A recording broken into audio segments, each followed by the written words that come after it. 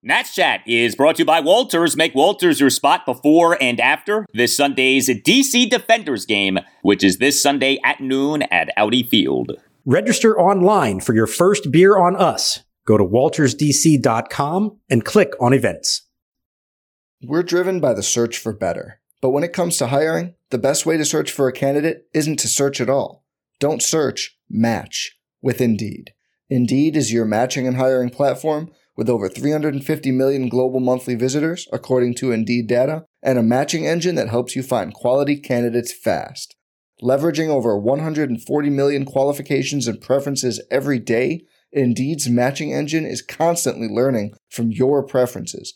Join more than 3.5 million businesses worldwide that use Indeed to hire great talent fast. And listeners of this show will get a $75 sponsored job credit to get your jobs more visibility at Indeed.com/Blue Wire. Just go to Indeed.com/Blue Wire right now and support our show by saying you heard about Indeed on this podcast.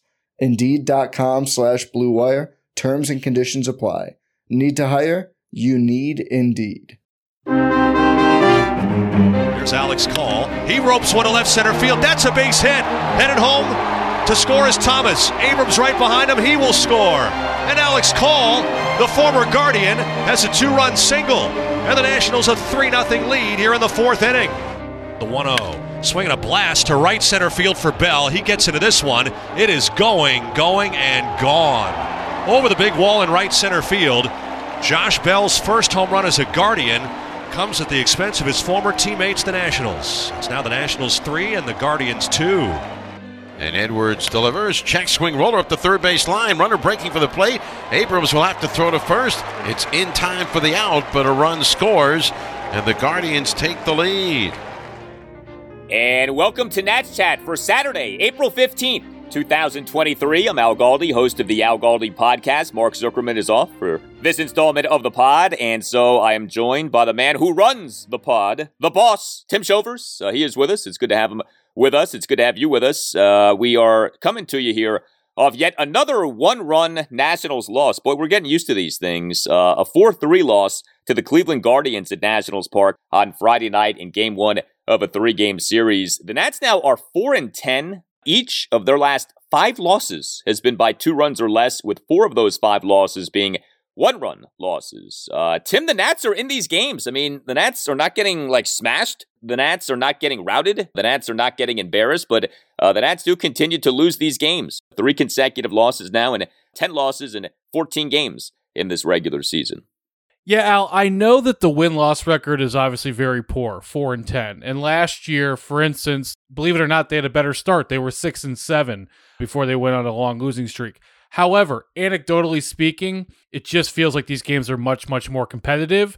I know that's loser talk, but we are talking about a team that's had a rough 8+ months of baseball. So tonight, this game was a really disappointing one, I would say, and we'll get into it. You know, having that 3-0 lead and then seeing it disappear and just the bats doing absolutely nothing in the back half of the game.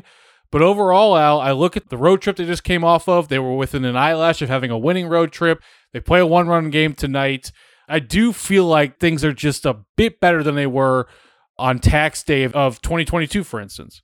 You are getting a more professional output from the team this season. Now, we are only 14 games into the 162, but yeah, I mean, it does look better. Certainly the recent scores have been better. And, the more we get away from those back-to-back series to begin things for the Nats in the regular season, the 3 games against Atlanta, the 3 games against Tampa Bay, it more and more feels like, hey, you faced 2 really good teams to begin the season. Some of those scores were not close. But since then, the Nats have been, a respectable team. And, a lot of this is framed by your expectations coming into the season. But yeah, I mean, I'm with you on that. And how about this regarding the Nats and the Rays? So the Rays are unbeaten no more, 13-1 to begin their regular season. But prior to the Rays' loss, it was the Nationals who had come the closest to beating the Rays this season. The Nats, as you may recall, April 4th led going into the 9th inning. So, not that one game really dictates anything or represents anything, but that was kind of a quirky, fun thing that prior to the Rays' first loss, it was the Nationals who had come the closest to beating the mighty Rays. Yes, indeed. But that loss gets to along the lines of some of the recent losses, which is where the bullpen hasn't hung on. And so now you look at really a week plus, and that's 3 games when you look at the Kyle Finnegan implosion, the one where they didn't get it done on the road trip, and then Friday evening against Cleveland. Yeah, the bullpen, had a really good series against the Angels, as we discussed on the podcast. Friday night was not a particularly good night for the pen. And, we can get right to it here. So the Nationals on Friday night got a good outing from starting pitcher Trevor Williams. I want to get to that because he's been good for the Nats so far. But yet 3 relievers for the Nats on Friday night, combining to allow 3 runs, 2 earned in 4 innings. Hunter Harvey, 2 runs, 1 2/3 innings with 3 strikeouts. He, at times in his appearance, looked terrific, but he also had some problems. He came into the game top of the 6th, runners on first and third, no outs. Nats up 3-0. He promptly induced a 6-3 double play on which a run did score, but Harvey then struck out the Guardians' number 5 batter, Andres Jimenez, on 3 pitches for the 3rd out. So you say, all right, all things considered, nice job by Harvey there. But then he, in the top of the 7th, gave up a leadoff homer by our old pal, the ex-Nat Josh Bell, on a bomb to center field to cut the Nats' lead to 3-2. And then Harvey gave up a single and 2 2-out walks to load the bases. Carl Edwards Jr. then came into the game. He officially ended up allowing 1 run unearned in 1 1/3 innings. He came into the game, though, top of the 7th, bases loaded, 2 outs, Nats up 3-2, and he issued a 5-pitch bases loaded walk of Jose Ramirez to tie the game at 3. And then Edwards in the top of the 8th gave up that unearned run. He began the inning by committing a fielding error. He botched the fielding of a leadoff tapper by Andres Jimenez. Edwards then gave up a first pitch double by, Josh Bell to deep right center field. And then Edwards induced a first pitch run-scoring ground out off the bat of Will Brennan. And that's how the Guardians went up 4-3, and the Guardians ended up winning the game 4-3. Hobie Harris did toss a perfect top of the 9th. So, you had interspersed in there some good stuff from Nats relievers, but you also had way too many walks. You had the giving up of the home run by Josh Bell, Hunter Harvey giving that up. And you just had, in a game in which the Nats once again didn't score many runs, you needed better from the bullpen, and the Nats, unfortunately, did not get better on Friday night. And Josh Bell has been really struggling so far this season in his new tenure with Cleveland, and the 2 best hits he's had all year came against the bullpen late in the game, including the home run. So just a bad night. I will say, though, the positive, Al, you mentioned it, you talked about Hunter Harvey. He was throwing 100 a few times. So I do want to give him credit where credit is due, but otherwise, a disappointing end to the evening. Yeah, so Josh Bell, we've become used to this, right? We know this well. When he's up, he's way up, and when he's down, he's way down, and he can struggle something fierce. And even with what he did on Friday night, Josh Bell for the Guardians here so far this regular season, OPS of just .507. He is not off to a good start. Remember, we saw this a couple of years ago in his first season with the Nats, but man, he did look comfortable on Friday night, and those were like vintage Josh Bell hits. He's a big dude. We know that. He's got a lot of strength. And he clobbered those 2 baseballs on those hits, hit him deep, hit him hard. And he, if you didn't know better, you'd think that Josh Bell was at his peak form of say, the second half of 2021 or last season, as opposed to having struggled so far this year. He looked just fine, at least in game 1 of this series. I think he's one of the streakiest hitters I've ever watched on a day in and day out basis. It's really incredible how he goes from his valleys and peaks that go back and forth. And Friday night, as you said, another great example. Yeah, he really is like that. That's true. And, I guess with him, it's like you can't get sucked into the moment. You really have to look at the bigger picture with him and see, okay, at the end of the year, where are we? Because he'll drive you nuts if you just take like a 2-week cut of his season and just say, okay, how's he doing? Because he may be doing nothing for those 2 weeks. And then 2 weeks later, he might catch fire. But he was productive for the Guardians on Friday night. So I mentioned Trevor Williams. Trevor Williams has done a nice job so far as the Nationals. Well, I guess in theory, what is he? Is he their number 3 starter? I guess you would say that, right? In terms of like expectations for the year. What do you put Corbin? You put Corbin number 4, number 5, Chad Kuhl number 4, number 5. So Williams at best is your number 3. But I tell you what, if you're going off what everyone did last season, Trevor Williams would be your number 1 just because he's the guy with the best season last season. When you compare his 2022 to Corbin's and Kuhl's and Josiah Gray's and, Mackenzie Gore, obviously not a big body of work. But Trevor Williams is doing a nice job. And I thought on Friday night, he was good for a 3rd time in 3 outings here. He allowed 1 run in 5 innings. He gave up 4 hits, 2 doubles, and 2 singles. He did issue 2 walks and a hit by pitch. Like we said, walks were an issue for Nats pitching in this game. He recorded only 2 strikeouts, and he, over his 5 innings, did throw a lot of pitches, 95 pitches. It's funny. Normally, when a starter has a high pitch count like that, it's at least in small part due to the pitcher having recorded a lot of strikeouts and or having issued a lot of walks. He only had 2 strikeouts and 2 walks in this game from Williams, but he just had some plate appearances in which guys just drove up the pitch count. And so he threw 95 pitches over 5 innings. But the only run that was charged to Williams came on a double play with him out of the game. And, I mentioned him giving up 2 doubles. One of the doubles was not a true double. 3-2 pitch. Swinging a fly ball to deep center field. Robles spins all the way around and then leaps and missed the ball. It lands on the warning track and bounces over the fence. Boy, Robles got all turned around with that line drive right at him. Did the full pirouette and didn't get a lot on his jump. As a result, he wasn't in great position to jump.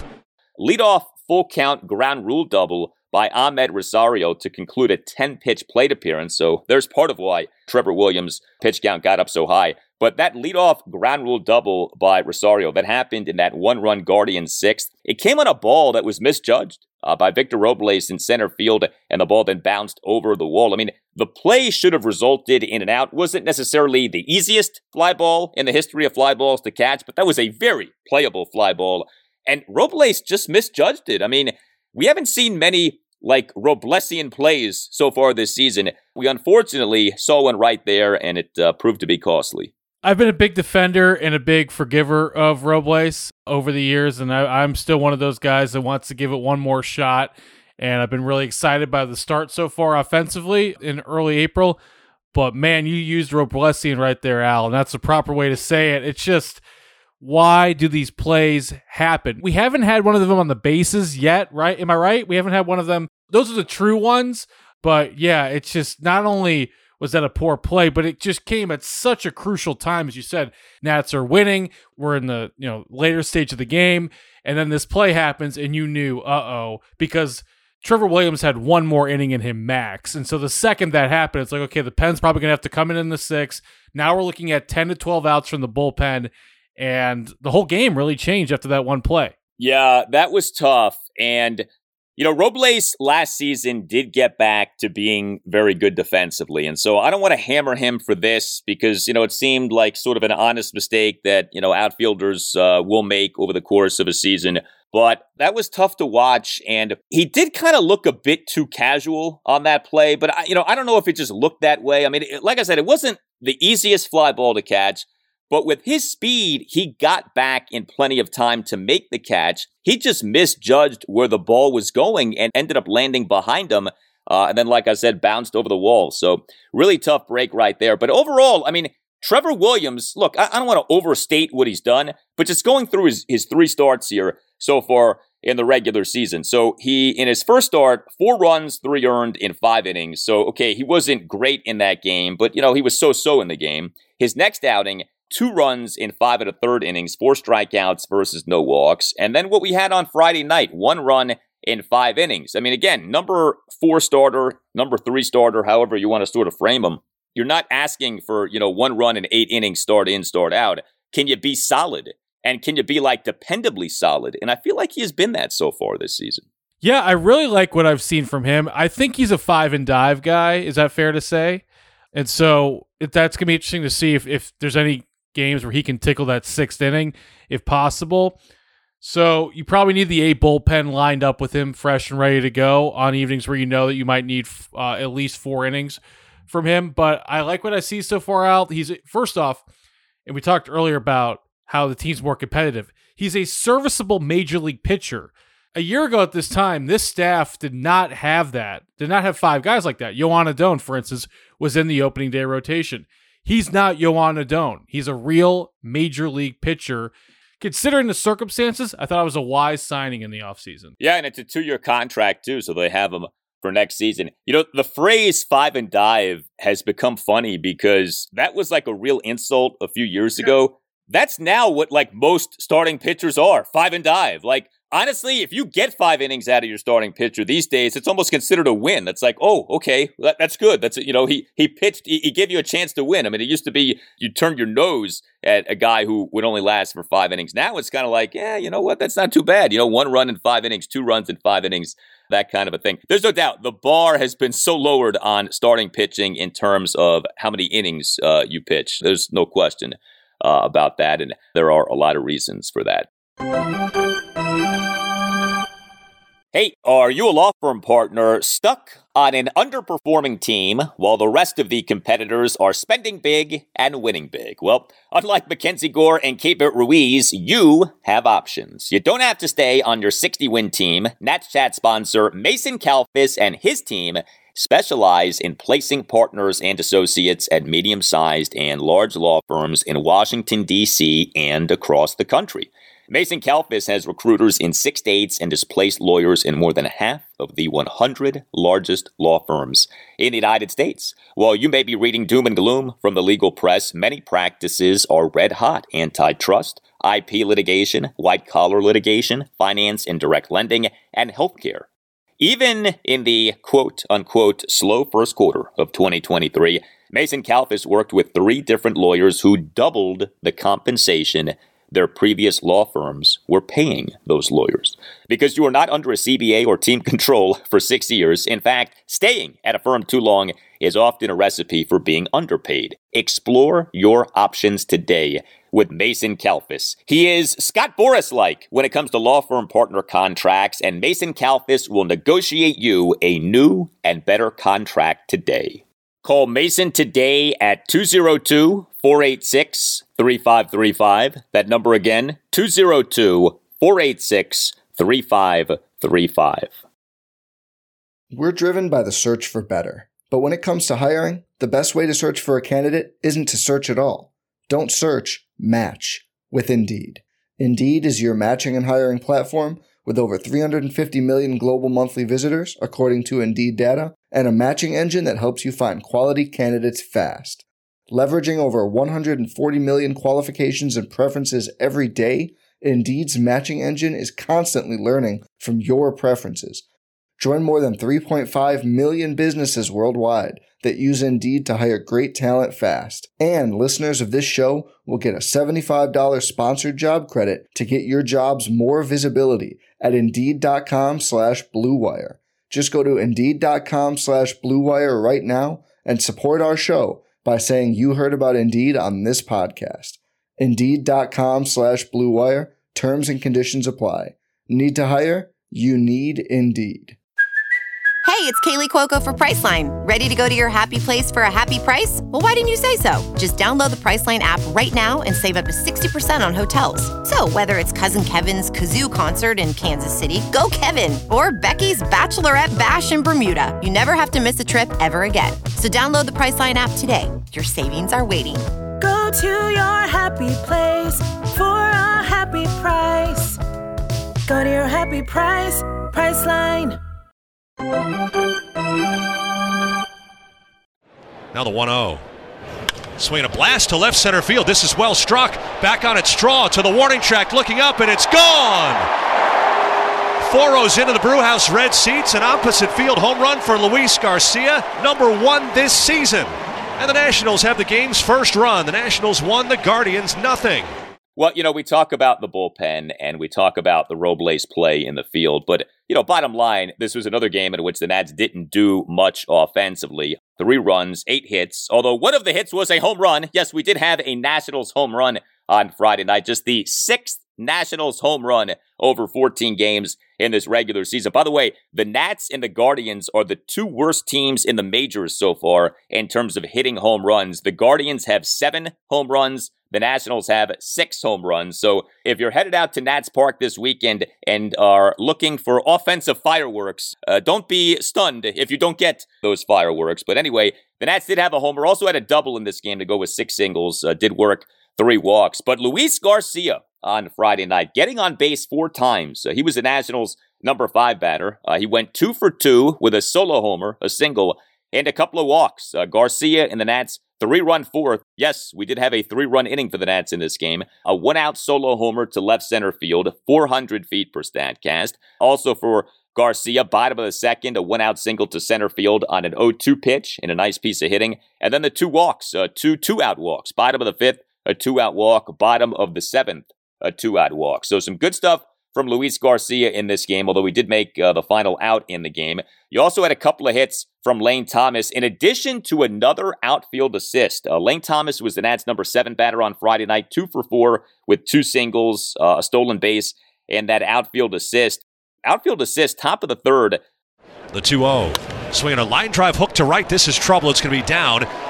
Thomas chases over, cuts it off. Ramirez trying for second. Thomas with a good arm. Fires on 2 hops to Abrams. The tag is in time. He's out. What a cannon shot from Lane Thomas in the right field corner. Gunning down Ramirez, trying to leg it into a double. You know, with Lane Thomas, center field, little tricky for him. He's not like awful defensively in center, but we've seen him have some issues, especially when it comes to navigating fly balls deep in center field and have a feel for where the outfield wall is. But man, this guy is throwing out runners like crazy so far this season as the Nats' every game right fielder. And it's not even just that.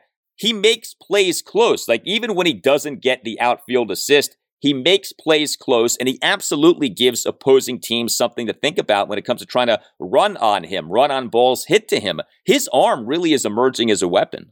I really like that throw tonight. That was a great throw. Abrams made a nice tag as well. I think credit should be given there. You tell me. I know you look at the Fangraphs stuff more closely than me, but at least according to the eye test, is it fair to say that Lane Thomas has a better arm in right field than Juan Soto?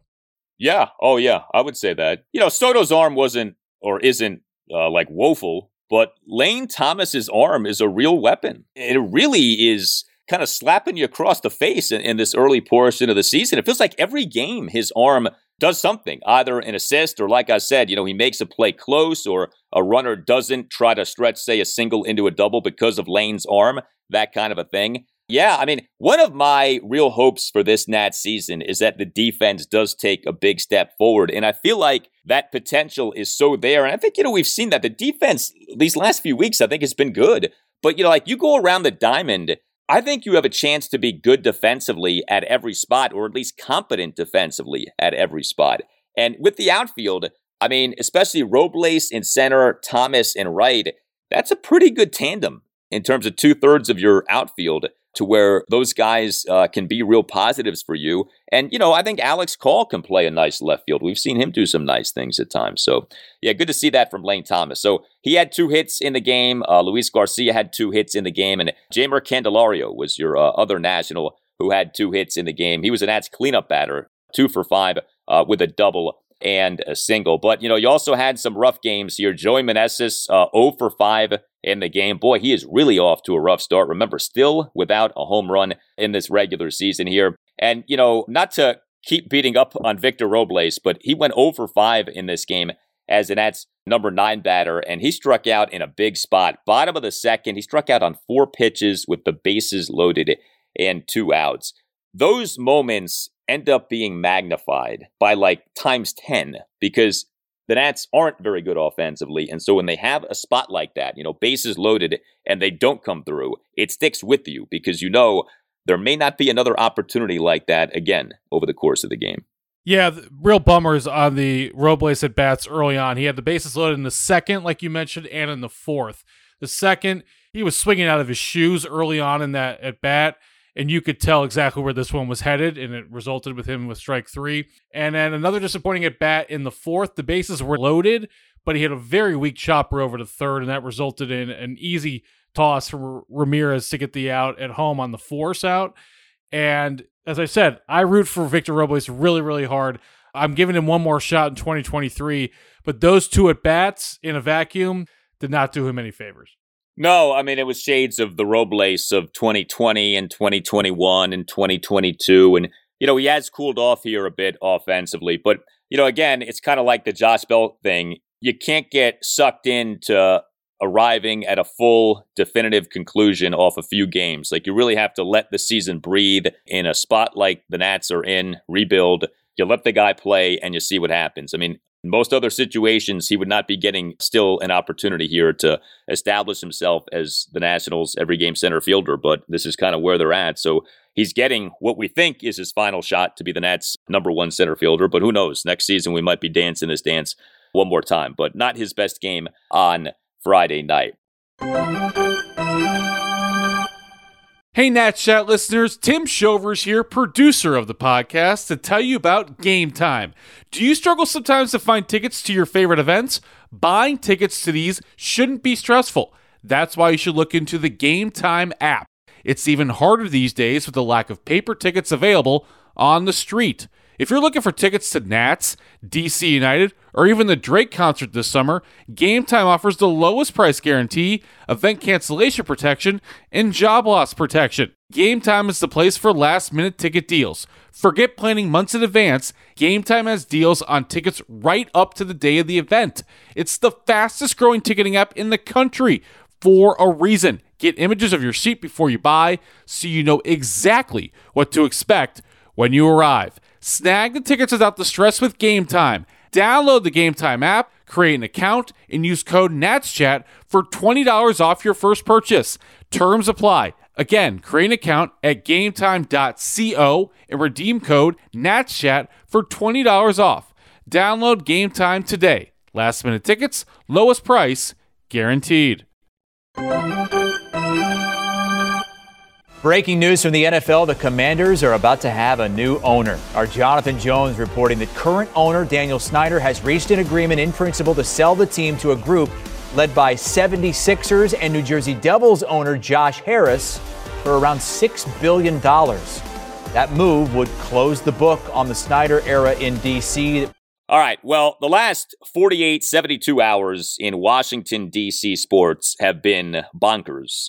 There has been so much going on when you consider, I mean, look, the hockey team is no more with its head coach. I mean, there was that late Friday. Peter Laviolette is out as Capitals head coach. But yeah, there also is this thing of the football team, the Washington Commanders, in the process of being sold. And we on Thursday afternoon had multiple reports of Dan Snyder having reached an agreement with Josh Harris to sell the team to Harris for $6.05 billion. Now, to tie this into the Nats. So first of all, at Nationals Park on Friday night, there was at one point an F Dan Snyder chant. There was that same chant at a DC Defenders game at Audi Field a few weeks ago, and we actually had that chant, however brief, at Nationals Park on Friday night. But you were at Nats Park for a portion of the game. I know you have some thoughts on this sale of the Commanders, which, you know, is not final yet, and it's only in agreement, and the agreement hasn't even been signed, so it's not even definite that Harris is getting the team. But, I mean, we are nearing the end of the Dan Snyder reign of terror. But also, of course, we have the Nationals and their ownership uncertainty, and I know you had some things that you wanted to get into. Yeah, thanks, Al. First off, everyone should go check out Al Galdi's podcast Friday morning. You had great reaction to that, so want to give a plug there. No one knows the Commanders and their history better than Al, and you'll get his unfiltered thoughts there. So just want to give you that plug. But why I wanted to talk about this through a Nats prism, Al, is because I think that this week and Thursday in particular, when the news broke, the Sportico report that Josh Harris was buying the team, I think it was a great day for the Washington Nationals. And let me explain why I think that. I subscribe to Rising Tides Lift All Boats. The NFL is the most popular sport in this country. That's obviously beyond argument at this point. And it's been a toxic brand in town. It's not been good for local sports that the NFL team has been unpopular as it is. And so any sort of the NFL team being a little bit more popular just makes sports more popular, make local sports more popular. And the more people that follow sports in this city, to me, are more and more people that are going to watch an inning or two of a baseball game and maybe even go to a baseball game. So that's more and more groups of 15-year-olds who are meeting on the weekends to watch games together. And those people rub off, and next thing you know, they start talking about Joey Meneses and Luis Garcia. So I overall, in the big picture, think that Thursday was not just a good day, but a great day for the Washington Nationals. But I know it involves a little bit of imagination to get there. Yeah, I don't think that's like a crazy theory that you have with that. I mean, I know for me, from a Nationals perspective, So there is this like extreme joy right now if you are a Commanders fan. I mean, there are people celebrating. There have been people crying over this, if you can believe that. I mean, the last 24 years with Dan as owner of the team have been horrendous. Way too many losses, way too much dysfunction, way too many controversies, way too many scandals, way too many investigations. I mean, on and on I can go. I think everyone listening knows the deal. But you see this joy, you perhaps experience this joy. And it does make you think of if/when the Nationals get sold. And right now, the sale of the Nats is essentially on hold. But if/when that happens, what will that be like? What will that mean? Now, the Lerners are not Dan Snyder, okay? Dan Snyder has been an atrocious pro sports owner. The Lerners have not been atrocious pro sports owners. I actually think you can make the case that the Lerners have been good owners, okay? Now, there are nits to pick, and there are definite instances in which the Lerners have done things that make you scratch your head and can annoy you as a fan. You know, the deferred money has turned people off. The Nats from 2006 through 2010 were not good, and there were a lot of things going on in terms of lack of spending on infrastructure that bothered people. I'm sure if you ever sit down and have a cocktail with Mike Rizzo, he can tell you a bunch of stuff off the record in terms of things that he's had to deal with the Lerners. But bottom line, 2012 through 2019, 8 consecutive winning seasons, a bunch of postseason appearances, and of course, a World Series championship. The Lerners every season had the Nats as a team that was in the upper half of MLB in payroll. You know, I think if you're being fair and objective, the Lerners have done a lot of good things as owners of the Nats. So when they sell the team, whenever that is, I mean, I think those things should be acknowledged, and it's not going to be, you know, like people want to throw a parade the way that they do for Dan Snyder. At the same time, this lame duck status of Nats ownership isn't good. It isn't healthy. And whenever the Nats come out of this rebuild and are good again, and that day will come, it's just a question of when, it kind of seems like you're not going to get to that point, or at least it's going to be more difficult to get to that point without new ownership that can breathe fresh air into the team, that can be a willing, maybe even aggressive spender in free agency when the Nats are ready to spend again in free agency. And when it comes to the rebuild doing well, having new ownership that's very willing and aggressive to spend on infrastructure to whatever extent the Nats need to further their spending on infrastructure, I think that matters too. And so seeing what's happening with the Commanders, and as a fan of the Commanders, experiencing what's happening with the Commanders, it just makes me think about, man, it will be awesome when the Nats get sold. The problem, of course, is we have no idea when that will be, and it may be a while, as in years. I don't know if you came across this.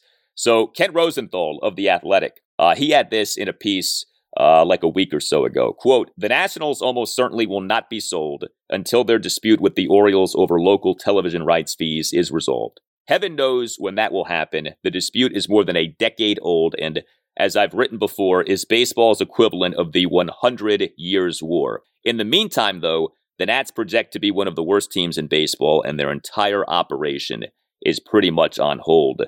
End quote. How about that last part? Their entire operation is pretty much on hold. That's not healthy. That's not good. And that needs to change. The problem, though, is we don't know when that will change. Of course, it's a bad situation. But I'm just saying, Al, just from, I think the football team, the good news just helps this city's sports ecosystem top to bottom. And I do think that that will help the Washington Nationals. I will also say, you talk about the 100 Years' War and all that stuff. You remember the Dugout that I used to co-host with Tom Lavero on Sports Talk 570 years back? The first show that he and I ever had together was November of 2013, okay? The opening topic was, when is the Masson situation going to get settled? It feels like it's been going on forever. So that gives you my thoughts on how long this situation is going to take. I hear everything you're saying, and I have no refute to any of it, but I just think overall, if you root for DC sports, even if you're not a fan of the Commanders, I think this week was a great one. I'm with you, and I've always been a believer in, you know, you're allowed to really like all of these teams. Like, it doesn't have to be either or. And I, at times, have sensed this almost like rivalry between, say, Commanders fans and Nationals fans. And there are Nationals fans who hate the football team, and there are football team fans who hate the baseball team. And I'm like, why? Like, can't we all just get along? Like, it's Washington, D.C. sports. And, you know, I think a big part of that has been Dan Snyder. You know, Dan Snyder has been so despised And I think a lot of people are just like, well, I don't like him, and so I don't like the team. And, there's more to it than just that. Dan Snyder and the Lerners do not get along. Okay, that has been confirmed now. I was told by someone in 2019 when the Skins were having an awful season and the Nats were on their way to a World Series championship that Dan and Bruce Allen, who was the Skins team president at the time, were not happy that the Nats were doing well, were like annoyed at the success of the Nationals. I would bet at least in part because that success made the Skins look even worse. So it's like, you've had this unhealthy relationship between the football team and the baseball team. I think it'd be great if the football team and the baseball team got along better. And we have seen some more like social media interaction between the two teams in recent years. Like the teams will tweet at each other. So that's been nice. But, I would love to see maybe like events at which we see the football team and the baseball team maybe have like their star players commingling and hanging out with fans. There are all kinds of things you can do, but it doesn't have to be either or. You don't have to pick one or the other. Like you can love both, embrace both, and it'd be awesome if both were great. So we'll see when that happens. You tell us what you think. Hit us up on Twitter at Nats_chat. You can email the podcast, natschatpodcast@gmail.com, including if you would like to sponsor the show. Email Tim at natschatpodcast@gmail.com. And you can always contact the show and listen to episodes of the show at our new website, natschatpodcast.com. You can also get yourself or someone who you know a Nats Chat Podcast t-shirt by going to our website, natschatpodcast.com. All radio highlights on Nats Chat are courtesy of 106.7 The Fan. A salute to Tim Newmark. For the Nats Chat podcast music, visit timnewmark.com. For Tim Shovers, I'm Al Galdi. Mark will be back with me for the next installment of the podcast. We thank you for listening, and we'll talk to you next time on the Nats Chat podcast. Take advantage, however, as Tanner Blankenhorn hit into a double play to end the inning. This one hit the other way, but it's going to be in the gap in left center, and it takes off and then booted by the center fielder, Cameron Eden. Into second base, Darren Baker. He was going to get a double anyway, so there won't be an error on the play.